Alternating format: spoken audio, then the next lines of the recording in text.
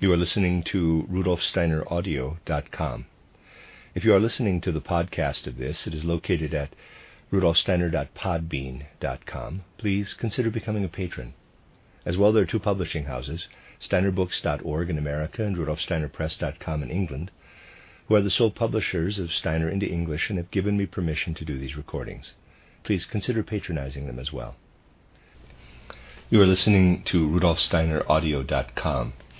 This is a reading of a collection of lectures by Rudolf Steiner entitled The Mystery of the Trinity and the Mission of the Spirit. And this is the second part, the third lecture, but in fact this is lecture 7 of the entire 8 lectures, entitled The Mystery of Golgotha, given in Oxford on August 27th, 1922. Human beings must return to the point where they can understand the mystery of Golgotha with all the forces that live in the human soul. We must understand it not only from the limited standpoint of present-day civilization, but in a way that allows all the forces of our human being to be united with the mystery of Golgotha. But this will only become humanly possible if we are prepared to approach the mystery of Golgotha once more from the point of view of spiritual science. There is no intellectual knowledge in a position to do justice to Christianity and the impulse it carries for the world. For every form of intellectual knowledge reaches only as far as our thinking life. And if we have a science that speaks only to our thinking, then we must seek the sources of our will impulses, and these are the most important for a true Christianity, within our instincts. We cannot sense them within the world where they are really present, within the spiritual world. In our present time, it is essential to turn our attention to the great question for humanity. How, and in what sense, is the mystery of Golgotha the meaning of the entire development of the earth? What I am here speaking of, I would like to express in a picture that appears somewhat paradoxical. If a being were to descend to the earth from another planet, this being, because it could not be a human being in the earthly sense, would probably find everything on the earth unintelligible. But it is my deepest conviction, arrived at from the knowledge of earth evolution, that such a being, even if it came from Mars or Jupiter, would be deeply moved by Leonardo da Vinci's painting of the Last Supper. Such a being would find in this painting something that says to him that a deeper meaning is associated with the earth and its development. And beginning with this meaning, which encompasses the mystery of Golgotha, a being from an entirely different world would be able to understand the earth and everything appearing on it. We, who live in the present age, have no idea how far we have gone into intellectual abstraction. For this reason, we can no longer feel our way into the souls of people who lived a short while before the mystery of Golgotha. Those human souls were entirely different from the souls of human beings today. We imagine human history as being more similar to the events and processes that happen today than it really was. But the souls of human beings have undergone a very significant development. In the times before the mystery of Golgotha, human souls were such that all human beings, even those with only a primitive education, could see within themselves a being of soul. This soul being could be called a memory of the time the human being lived through before descending into an earthly body. Just as we today in ordinary life can remember what we have experienced since our 3rd, 4th, or 5th year of life, in the same way the human soul in ancient times had a memory of its life before birth in the world of soul and spirit. In terms of their souls, human beings were, in a certain sense, transparent to themselves. They knew, I am a soul, and I was a soul before I came down to earth. And they also knew certain details of their life of soul and spirit before the descent to the earth. They experienced themselves in cosmic pictures. They looked up and saw the stars not merely as abstract configurations as we see them today. They saw them in dreamlike imaginations. They saw the whole world filled with dreamlike imaginations. They could say, "That is the last glimmer of the spiritual world from which I have come. When I descended as a soul from this spiritual world, I entered a human body." Human beings of ancient times never united so intensively with the human body that they lost the ability to experience real soul life. What did these human beings in ancient times experience? They experienced something that enabled them to say, "Before I had descended to the earth, I was in a world in which the sun is not merely a heavenly body radiating light. I was in a world in which the sun was a gathering place for higher spiritual hierarchies. I lived not in a physical space, but in a spiritual space, a world in which the sun sends out not merely light, but radiant wisdom. I lived in a world in which stars are essences of beings whose wills are manifest." And for these ancient people, two distinct experiences were united with this feeling: the experience of nature and the experience of sin. Modern humanity no longer has this natural experience of sin. For us, sin lives only in a world of abstract existence. For us, sin is merely something projected upon nature from the world of moral abstractions. We cannot bring sin together with the necessity found in nature. For people in ancient times, these two separate streams of existence, this duality, natural necessity on the one hand and moral necessity on the other, did not exist apart. All moral necessity was a necessity of nature. All necessity in nature was also a moral necessity. So a person in ancient times could say, "I had to descend from the divine spiritual world, but in entering into a human body, I have actually become sick when compared with the world from which I have descended." The concepts of sickness and sin were interwoven for the ancients. Here on the earth, man felt that he had to find within himself the power to overcome sickness. Therefore, these ancient souls increasingly came to the consciousness, we need an education that is at the same time a healing. Education is medicine. Education is therapy. And so shortly before the mystery of Golgotha, we see the appearance of such figures as the therapeutae, the healers. In Greece, too, the spiritual life was thought of as connected with the healing of humanity. The Greeks felt that the human being had been healthier at the beginning of Earth's development. It had evolved gradually in such a way as to distance himself from divine spiritual beings. That this was the concept of, in quotes, sickness has been forgotten. But this concept was widespread throughout the world in which the mystery of Golgotha was placed in history. In ancient times, the human being felt the reality of all spiritual things by looking into the past. He said to himself, "I must look back to the time before my birth if I want to seek the Spirit. Back into the past. That is where the Spirit is. I was born out of this Spirit. I must find it again. But I have distanced myself from it." In the past, the human being felt the Spirit, from whom he had separated himself, as the Spirit of the Father. In the mystery religions, the highest initiate was an individual who had developed himself within his heart, within his soul forces. Through this development as a human being, he could represent the Father in the external world of earth.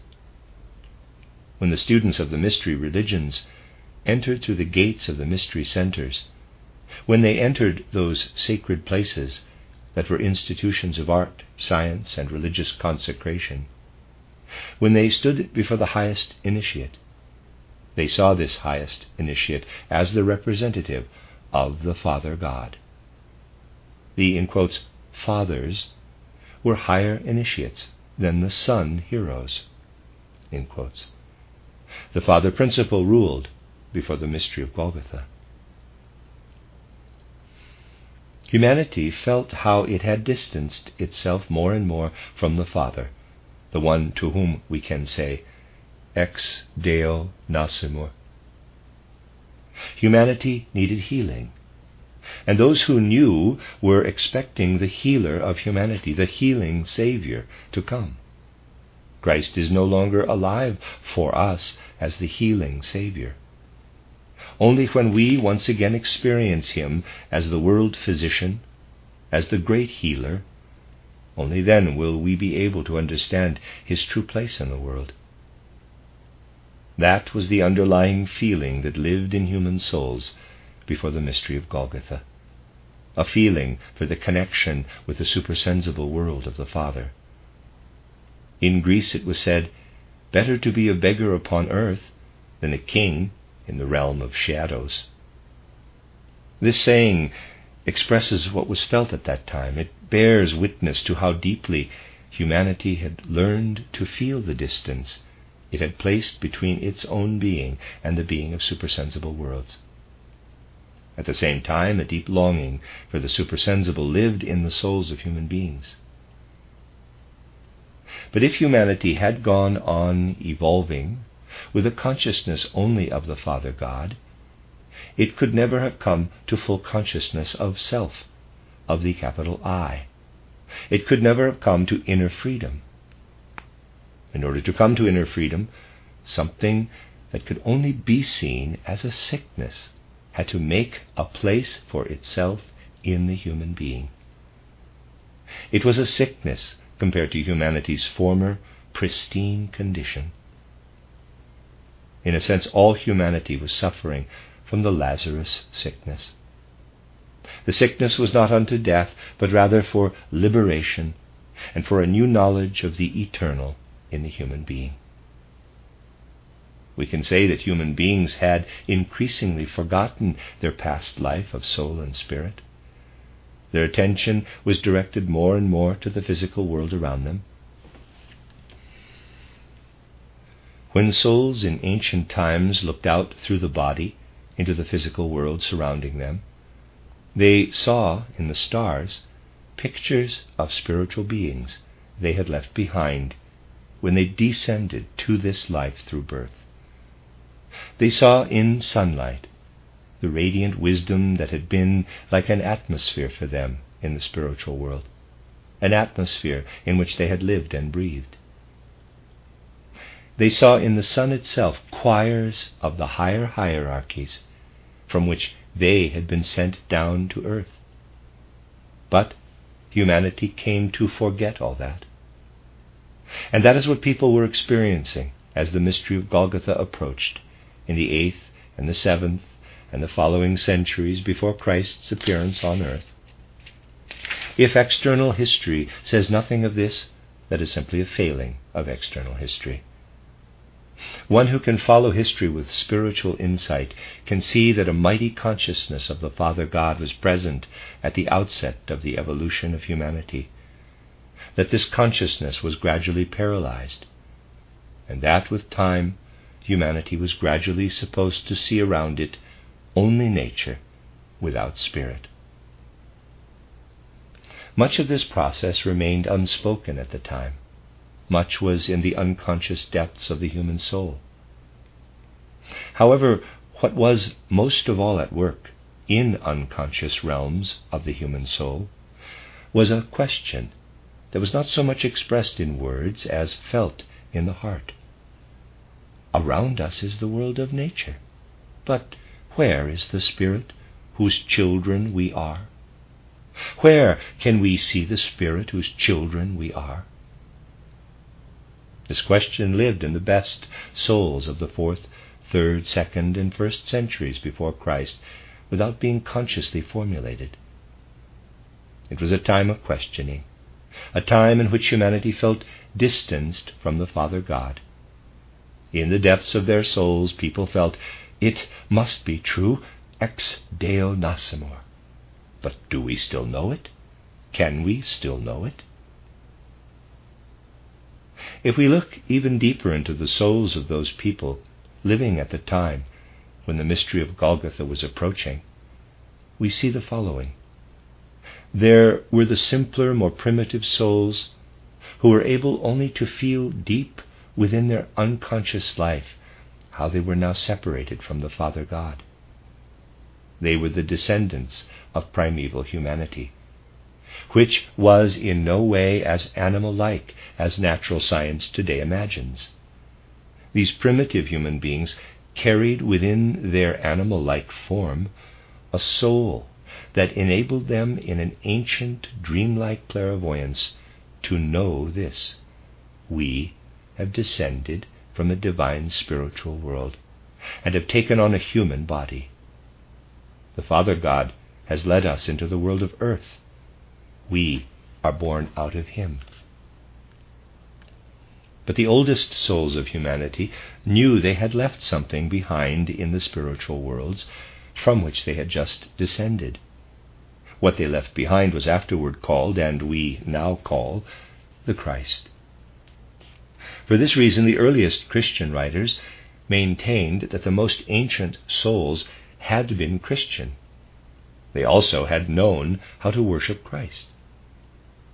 In the spiritual worlds in which they had lived before descending to the earth, Christ was the center of their attention. He was the central being toward which they directed the vision of their souls.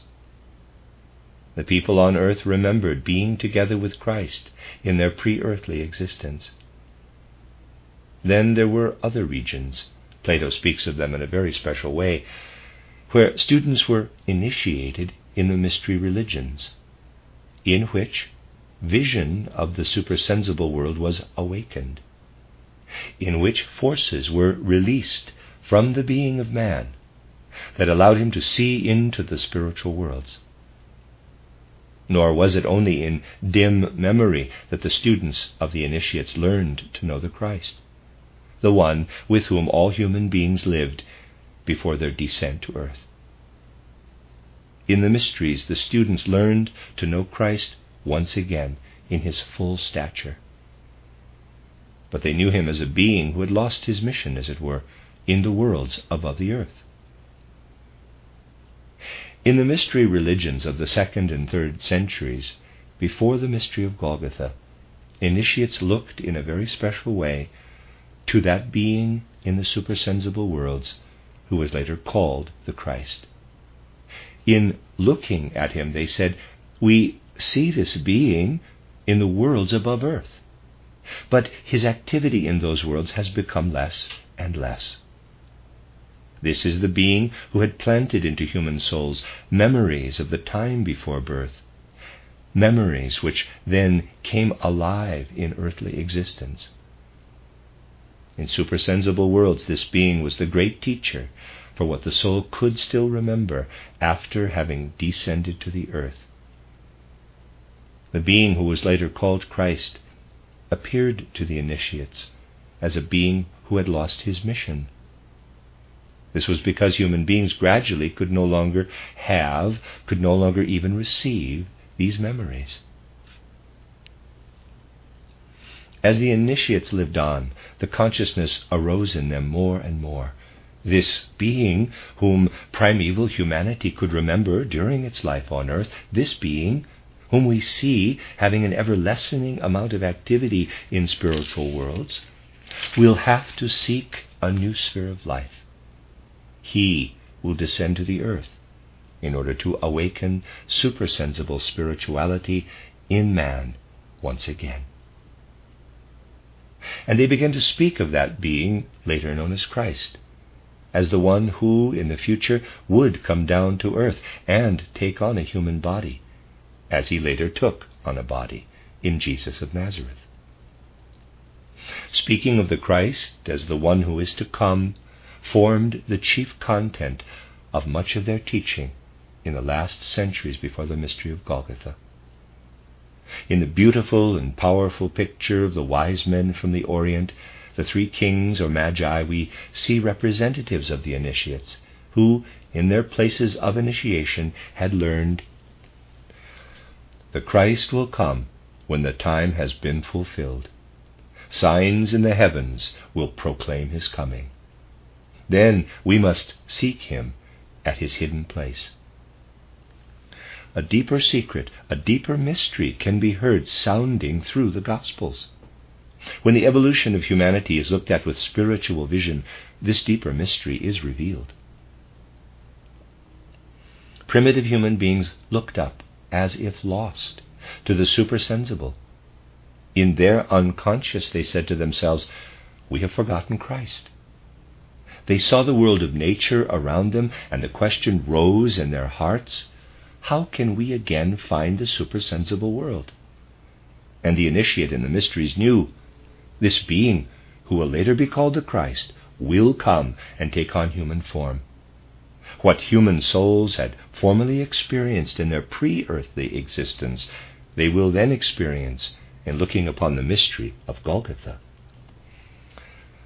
Thus, through the mighty fact of the greatest event ever to take place on earth, not in an abstract intellectual fashion, answer is given to the question, how can we, again, come to higher worlds that transcend the world of sense?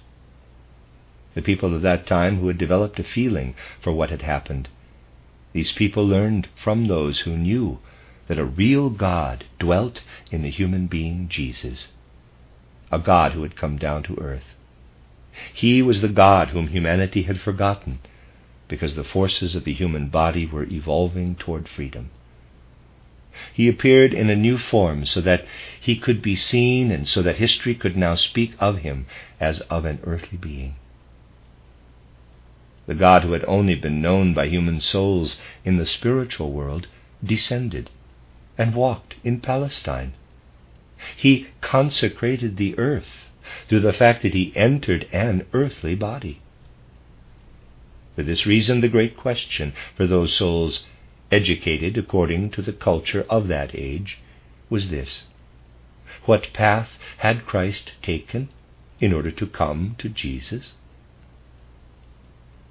In the earliest times of Christianity, the question concerning Christ was purely spiritual. The earthly biography of Jesus was not an object of research. The object of research was Christ and how he had descended from heaven. They looked up to supersensible worlds, saw the descent of Christ to the earth, and asked themselves, how has this supra-earthly being become an earthly being? For this reason, it was possible for the simple people who surrounded Christ as disciples to speak with him as a spirit also after his death. The most important part of what he could say after his death is preserved in only a few fragments.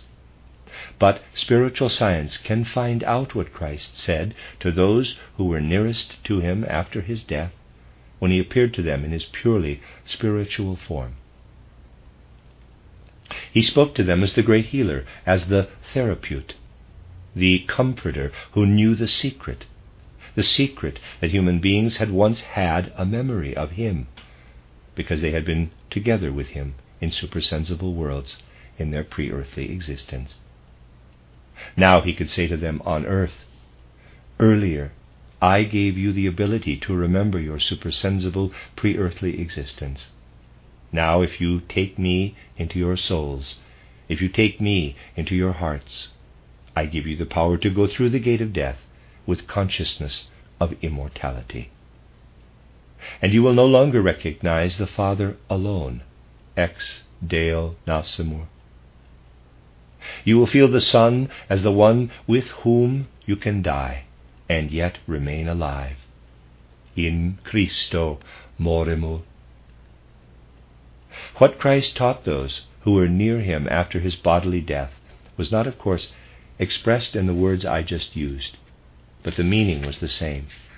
Primeval human beings had not known death, for from the moment they awakened to consciousness, they were aware of the soul that lived within. They knew about what lived in the soul and could not die. They could see people dying around them, but this dying was a mere appearance, an illusion among the facts surrounding them. They did not feel it as death. Only as the mystery of Golgotha approached did human beings begin to feel the fact of dying. By then their soul life had become so much bound up with the life of the body that they could feel doubt concerning how the soul could continue to live when the body decays. In more ancient times, no such question could have arisen, because human beings knew the soul. Christ now came as the one who said, "I will live with you on the earth, so that you can have the power to awaken your soul with a new inner impulse. Your soul will be alive when you carry it through death." This is what Paul did not at first understand. He only understood it when access to supersensible worlds was opened to him, and he received living impressions of Christ Jesus here on the earth. Pauline Christianity is less and less valued today for this reason, that it claims that Christ can be seen as coming from supra-earthly worlds and uniting his supra-earthly power with earthly man. Thus, in the evolution of humanity, in human consciousness, the, quote, out of God, that is, out of the Father God, we are born, close quote, was supplemented by the words of comfort, of life, and of power, quote, in Christ we die, close quote, that is, we live in him.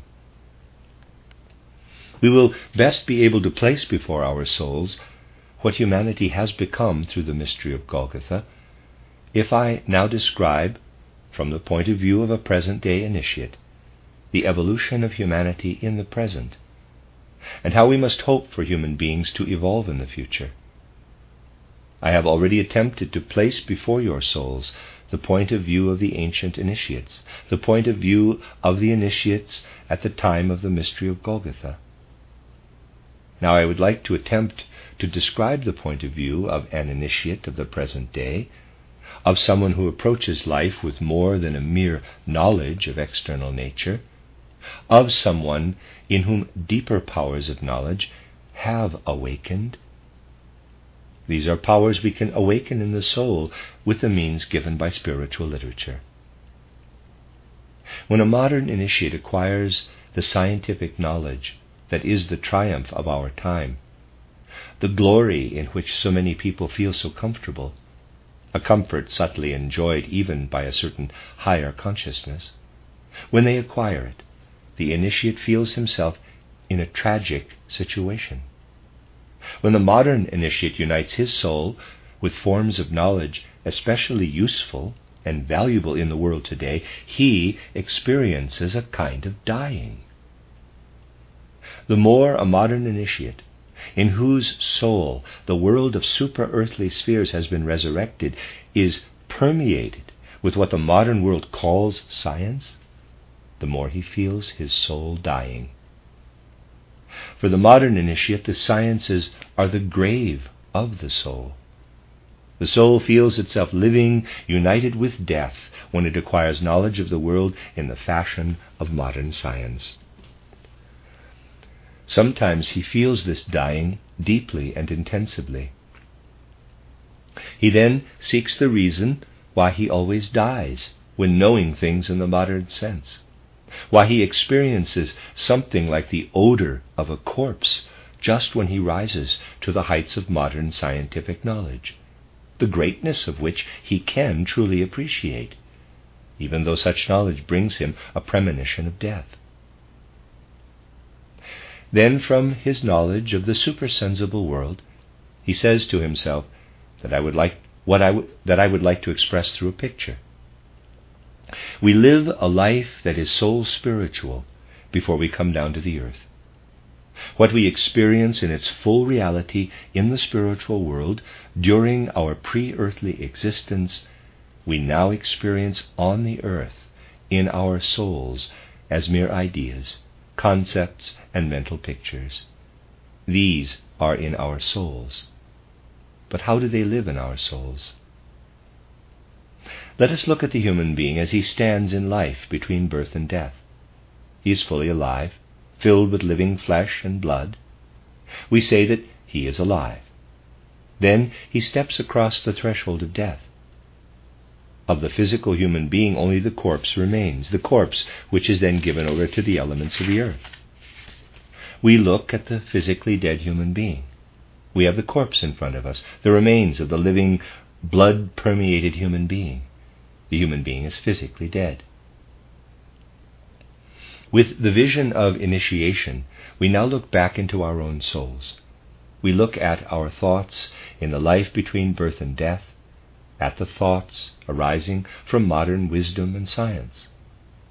And we recognize that just as the corpse of a human being is related to a fully alive human being, so too our thoughts, the ones we revere as the highest riches knowledge of external nature can bring us, are merely the corpse of what we were before we descended to the earth. That is what the initiate can experience. In his thoughts he does not experience his real life. In his thoughts he experiences the corpse of his soul. That is a fact. That is not spoken out of any sentimentality. It is rather what comes before the soul today with all intensity, just when the soul is actively seeking knowledge with energy. This is not something that a sentimental, mystical dreamer would say to himself out of some dark and mystic depths of his own being. Someone who walks through the gates of initiation today discovers these thoughts in his soul.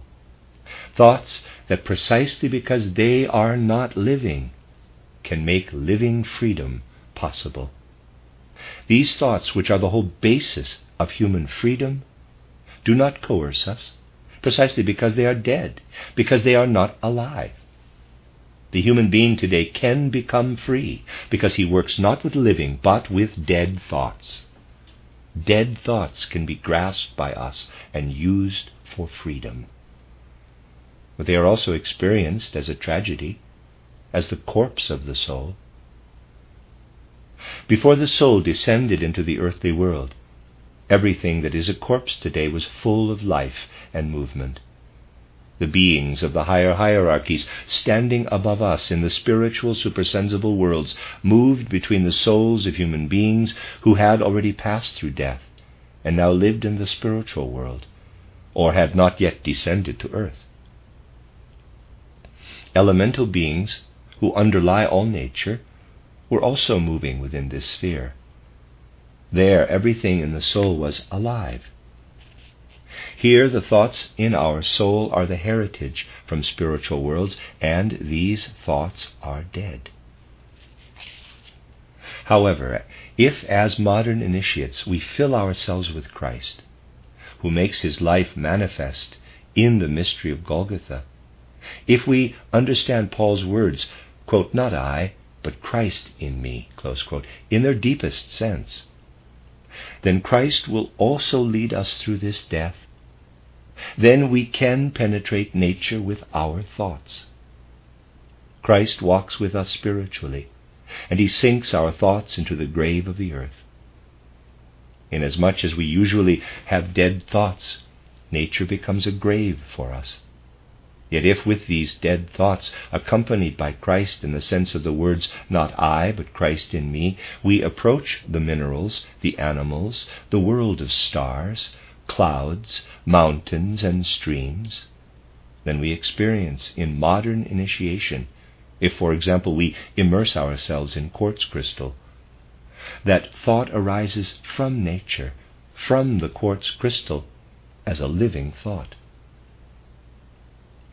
As from the tomb of the mineral world, thought is raised up again as a living thought. The mineral world allows the Spirit to resurrect in us. And just as Christ leads us everywhere through the plant world of nature, here, too, where otherwise only dead thoughts would be found, living thoughts arise. We would feel sick and unhealthy if we were to approach nature, looking up into the world of stars, with only the calculating vision of the astronomers.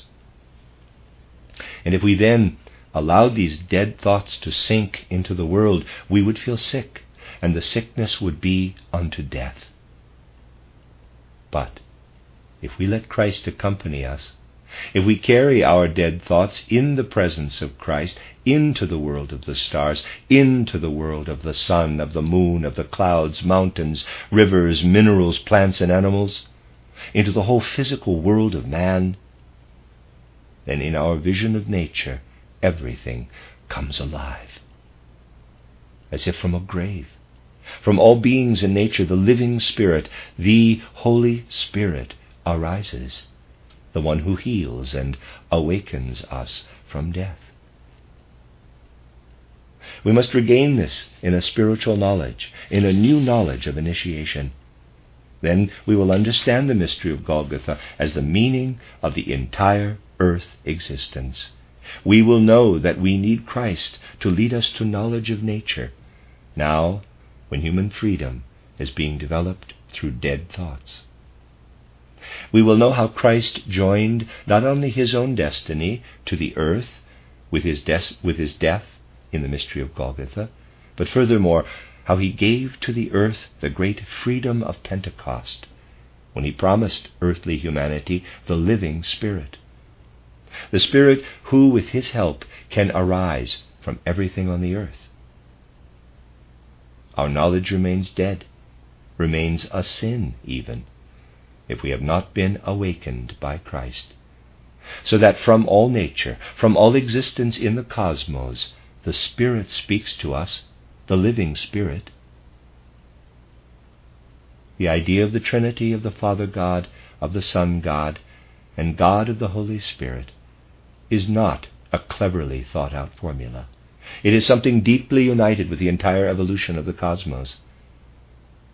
When we bring Christ himself as the resurrected one to life within us, then our knowledge of the Trinity is not dead, but alive. For Christ is the bringer of the Holy Spirit. We understand it is like a sickness to not be able to see the divine from which we are born.